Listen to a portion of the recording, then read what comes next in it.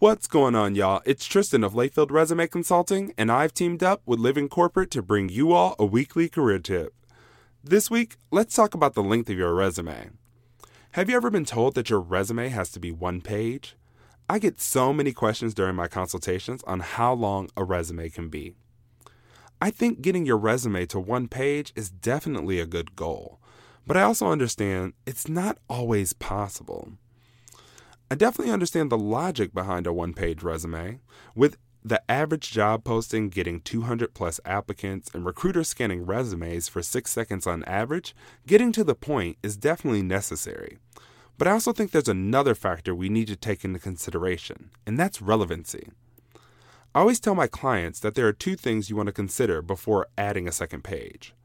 First, when it comes to things like older roles, awards, certifications, and more, try to be honest with yourself.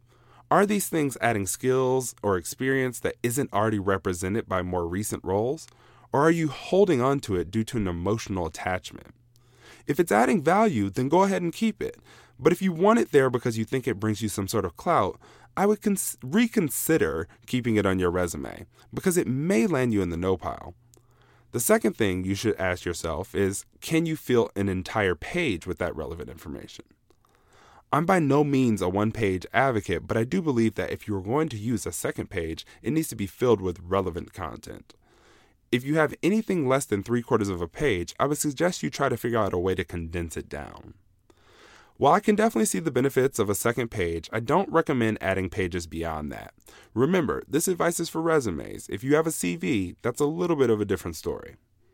This tip was brought to you by Tristan of Layfield Resume Consulting. Check us out on Instagram, Twitter, and Facebook at Layfield Resume, or connect with me, Tristan Layfield, on LinkedIn.